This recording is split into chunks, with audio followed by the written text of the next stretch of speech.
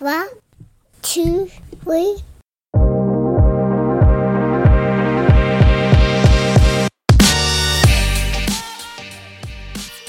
Hey everybody, welcome to the Useless Knowledge Podcast, the podcast that reminds you that all knowledge is useless unless you apply it. On this podcast, we will discuss economics, education, business, real estate investing, politics, relationships, and a lot more.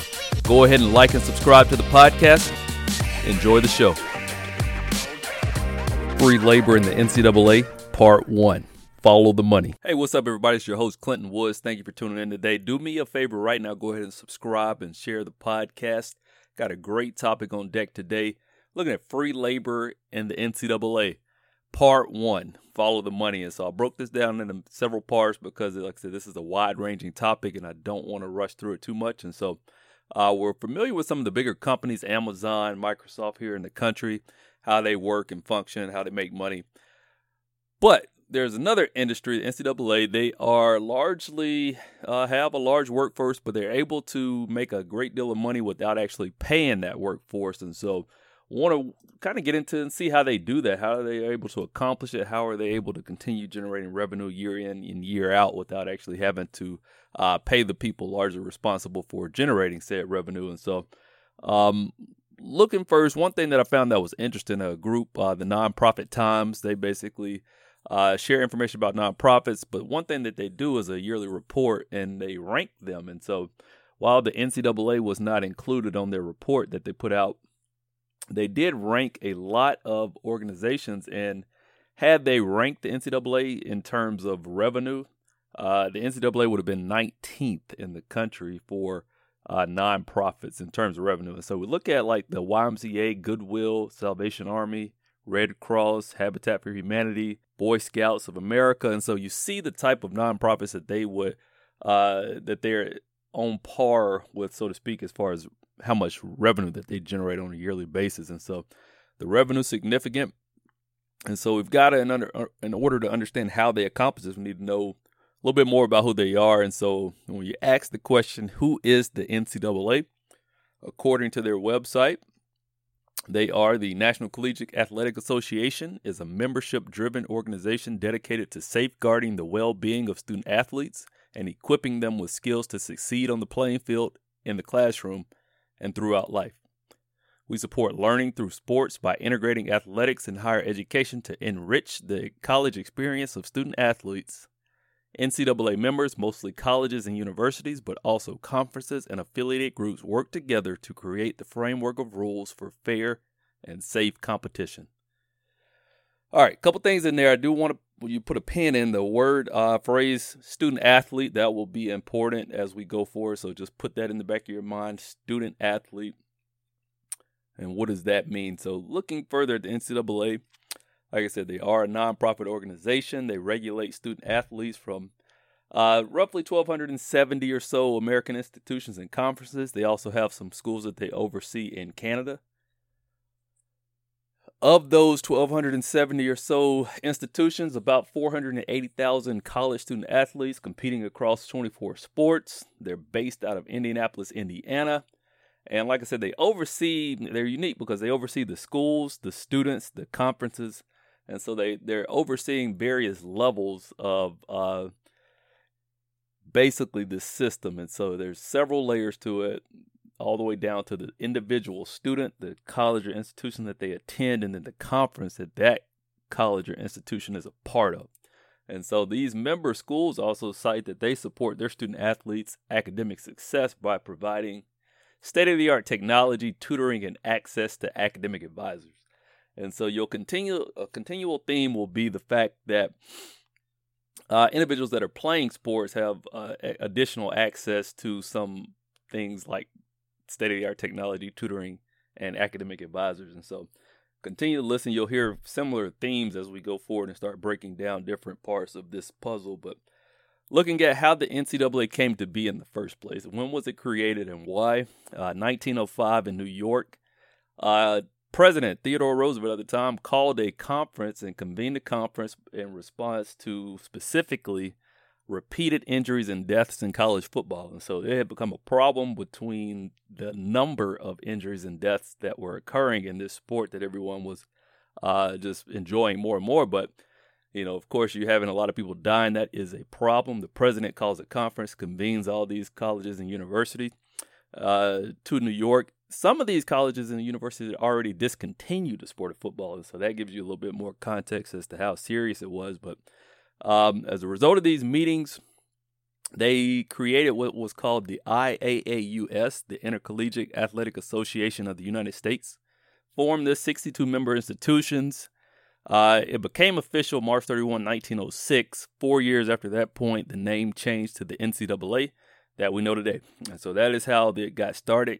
Fast forward to August 1973, they converted to the three-division system that we're familiar with today. We've heard of Division I, Division II, Division III. Division I is further broken down into a few sections. The ones that we are most aware of are Division I-A and Division I-AA. Out of those three divisions, only two of them are able to offer scholarships to athletes for playing a sport. That's Division I and Division II. There are 347 Division I schools, 312 Division II schools, 442 Division III schools. And so now that we've kind of been able to take a quick look back and just get an understanding of how the NCAA came to be, where they got their start, you kind of see a lot of it was built out of a concern for the well-being of individuals playing sports, because it was born out of as a result of a lot of injuries and the need to better regulate and take care of the athletes. And so kind of can see where they came from. But we do need to get into our overall thing that we wanted to determine is how the system's able to work, how they generate so much money. And so we have to ask, how much money is made? Where does the money go? Boom, NCAA, $1.045 billion last year. The large chunk of that money was made on the March Madness basketball tournament. And so that is our college basketball tournament. Roughly $867 million was made on that basketball tournament. And you're talking TV contracts, marketing rights, et cetera, et cetera. Also championship ticket sales throughout all the sports. They have championships games, and they sell tickets for those games. Going forward, we kind of see, just as a part of March Madness, it is a tremendous moneymaker for the NCAA. And so 2010, the NCAA initially signed a deal with CBS Turner, signed a 14-year deal worth $10.8 billion that ran through 2024. Gave CBS Turner the rights to air basically the March Madness basketball tournament. They got 6 or so years into that contract. 2016, they signed an extension, 8-year extension for an additional $8.8 billion to extend that contract to cover March Madness going forward. And so right around, looks like the year 2024, this contract will shift to being a little over $1 billion per year, solely for the rights to broadcast March Madness on a year-to-year basis. And so you see one television contract is generating a huge sum of money. And so we zoom out. We made the point that the NCAA oversees a lot of these institutions. And so once we begin to look a little deeper into what these institutions make, we see a bigger number. And by institutions, we're talking about your individual colleges, whether that's University of Alabama, University of Texas, USC, et cetera, et cetera. You've got a lot of institutions out there. And collectively, all of these NCAA institutions, according to the Department of Education, generate about $14.1 billion a year. And so that's everything from broadcast deals, corporate sponsorships, ticket sales, apparel deals, merchandise sales, student fees. And so a lot of money on the table, a lot of money to be made, a lot of money that we're talking about, roughly $16 billion on a year-to-year basis. That is significant. Let's look specifically at our Power 5 conferences. And so when I say Power 5 conferences, I'm talking about the ACC, SEC, Big 10, Big 12, Pac-12, or Pac-16, wherever they're at today. But those are your biggest conferences. Those are your main conferences. A lot of your major powers in the sporting world are within one of those conferences. And so I want to take a look at them. They're just to give you an idea of how much money is in play here. And so we're talking about those 5 conferences. $936 million is paid in student aid to 45,000 student athletes. And so that's a big number. You got a lot of student athletes, 45,000, just shy of $1 billion being paid to the student athletes. And so comparison, the coaches in the same Power 5 conferences, there's 4,400 Power 5 coaches, and they are getting paid $1.2 billion. And so you kind of can see a little bit of this dynamic here where 4,400 coaches make more money than 45,000 student athletes receive in student aid. And so we can see a little bit of a disparity there. Like I said, $1.2 billion to 4,400 coaches, $936 million, 45,000 student athletes. According to, also we mentioned, like I said, the only only Division I and Division II schools are actually able to award scholarships. And of those two divisions, they award approximately $2.9 billion worth of athletic scholarships per year to 150,000 athletes, just across all of those member institutions that offer scholarships to Division I and Division II athletes. So we're continuing on this conversation about where the money comes from, how much money is made, where does the money go. And so we can't have the conversation around dollars in sports, especially college sports, without talking about gambling. And so although the NCAA doesn't make any direct money off of gambling, it does generate a lot of interest and bring more eyeballs and spectators to their sports. And so before we go too deep into that piece, I do want to make it clear that the NCAA opposes gambling in all forms. I want to just share a snippet from the actual NCAA. It gives a little bit of light into how they regulate internally when it comes to anyone in and around any of these sporting teams, games, events, anything. And so the NCAA opposes all forms of legal and illegal sports wagering, which has the potential to undermine the integrity of sports contests and jeopardizes the student athletes and the intercollegiate athletics community. And if that's not clear enough, they go on to give additional information about this. And I quote, "If you participate in a sports bet of any kind by putting something at risk, i.e. money, entry fee, or tangible item for the opportunity to win something, you become ineligible to play sports for a year. This would include participation in fantasy leagues, Super Bowl pools, March Madness, brackets, etc." And so they're pretty clear about where they stand, and they do hold coaches, athletes, anyone in the athletics program fairly accountable for violating these rules. And so they've disqualified people in the past. There's been some horror stories around gambling in college sports in the past. And so they do make that stance pretty clear. I do want to make that clear myself. Do want to look, though, last July 2019, the NCAA announced that UNC Greensboro athletic staff was in violation of some of these gambling infractions. And so taking a look at that, this was the most recent issue that arose. And so they basically came up with a negotiated resolution agreement between the NCAA and UNC Greensboro. And basically this was the Division I Committee on Infractions. They have a panel. And they reached this agreement. And so just a little bit about what exactly happened at UNC Greensboro. There were a couple of individuals, assistant coach on the women's basketball team, I believe an assistant athletic director, were involved specifically in placing bets. So a couple of people actually placed bets on sports, including men's basketball and other non-school related sporting events. But specifically, I think the one to really pay attention to is the fact that they were actually betting on the men's basketball team at UNC Greensboro.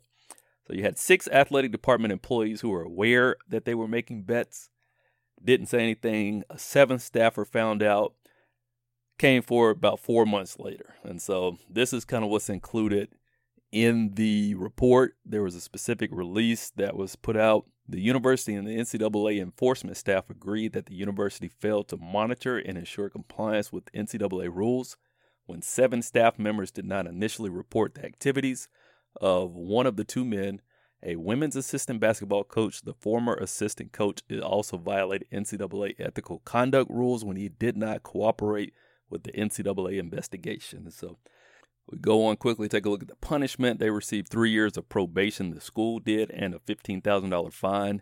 And like I said, all this was a negotiated resolution. 6 staff members acknowledged they knew about it. but 2 of them actually made bets. And so those individuals received some additional punishment, a 15-year show cause for the former assistant coach, a 4-year show cause for the former assistant director. And so they were dealt with directly, and probably this coach probably won't be able to coach again. It's very unlikely, but so they do kind of stand behind what they say when it comes to gambling, but can't really dispute that gambling does bring more attention to their sport. And so now that we got that disclaimer out the way, NCAA in no way supports gambling. We can move forward and look at how much money is actually generated via sports betting when it comes to college sports. And so according to a 2019 Forbes article, sports betting last year, 2019, really exploded when it came to March Madness. And so before 2019, it was illegal to place sports bets anywhere outside of Las Vegas in the United States. And so that changed for the first time. 2019, people were able to make sports bets outside of Las Vegas. Some states allow it now, some don't, but you saw a tremendous uptick in legal gambling last year around March Madness. And so whether or not those people were betting before, I can't speak to that, but we do know that we saw a large uptick in March Madness last year. So we saw $8.5 billion bet on the NCAA tournament. $8.5 billion. And so that breaks down a little further. The NCAA tournament brackets and pools. Basically, people like to fill out these brackets to try to predict who's going to win the tournament game by game. Pick your Final Four. You pick all the way down to your eventual champion. You have $4.6 billion invested in the brackets in some way or another. Projected roughly 149 million brackets, over 40 million people. Those break down to about $30 per bracket, which was bet in some form or fashion on March Madness alone.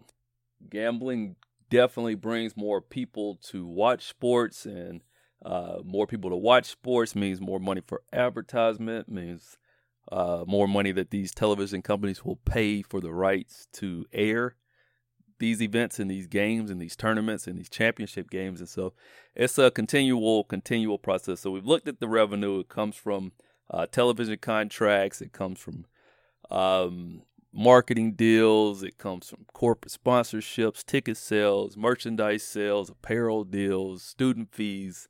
There's money coming in from all kind of different directions. And so we can see how much money is on the table. There's a ton of money here. And so I want to share something. Chris Murphy, who's a U.S. Senator out of Connecticut, he wrote a report last year entitled Madness, Inc., and he really detailed a lot about college sports and the NCAA and a lot of issues that are going on there. We will definitely talk more about his report, but I want to share something from the opening that really just kind of sets the table, gives some clarity, and really framed, I thought, the report in a very interesting way. And so he really looked at Zion. When he said Zion, he's talking about Zion Williamson, who was an 18-year-old out of South Carolina, signed a basketball scholarship with Duke, and for all of 2019 was basically what we called must-see TV. And so he's a very exciting player. And so he opened this report basically entitled Madness, Inc., talking about Zion, a shoe, and madness. And so we got to rewind, go back to February 20th, 2019. Duke versus North Carolina. The game was held at Cameron Indoor Stadium on Duke's campus. 18-year-old Zion Williamson, definitely must-see event. You had 4.3 million people tune in, and so that number is significant because it became the most viewed weeknight college basketball game in ESPN history. Game day tickets are being sold for $4,000. You got Spike Lee in the audience, President Barack Obama sitting courtside. And Zion Williamson injures himself pretty early in the game when his Nike shoe explodes. And so it's important to note that his Nike shoe exploded because the next day, Nike stock dropped 1.1%, which equates to a $1.1 billion loss. And so we kind of are able to see the influence that this unpaid college freshman has when something happens to him and the stock price of Nike's entire company drops over $1 billion. So we see the influence they have. We see the amount of money that the NCAA brings in on a yearly basis. We see that power, that influence. And so As we go deeper into this, it's like I said, it's a wide-ranging topic. It's definitely going to break this down into several sections, but we're getting a feel for how much money is brought in, how much money is made by the NCAA. But this is just the beginning. There's so much more we've really got to get into. We got to learn what is amateurism and how does this play a role in this system that they've built. What is a student athlete? Is there collusion involved? There's a lot to get into. So I want to thank you guys for listening today. Definitely go ahead right now, subscribe to the podcast, share this podcast with somebody. Thanks for listening once again. Be blessed. This has been another episode of Useless Knowledge. Like, subscribe, and share the podcast now. Also, visit the website for merchandise, show notes, or to recommend a topic. And remember, all knowledge is useless until you apply it.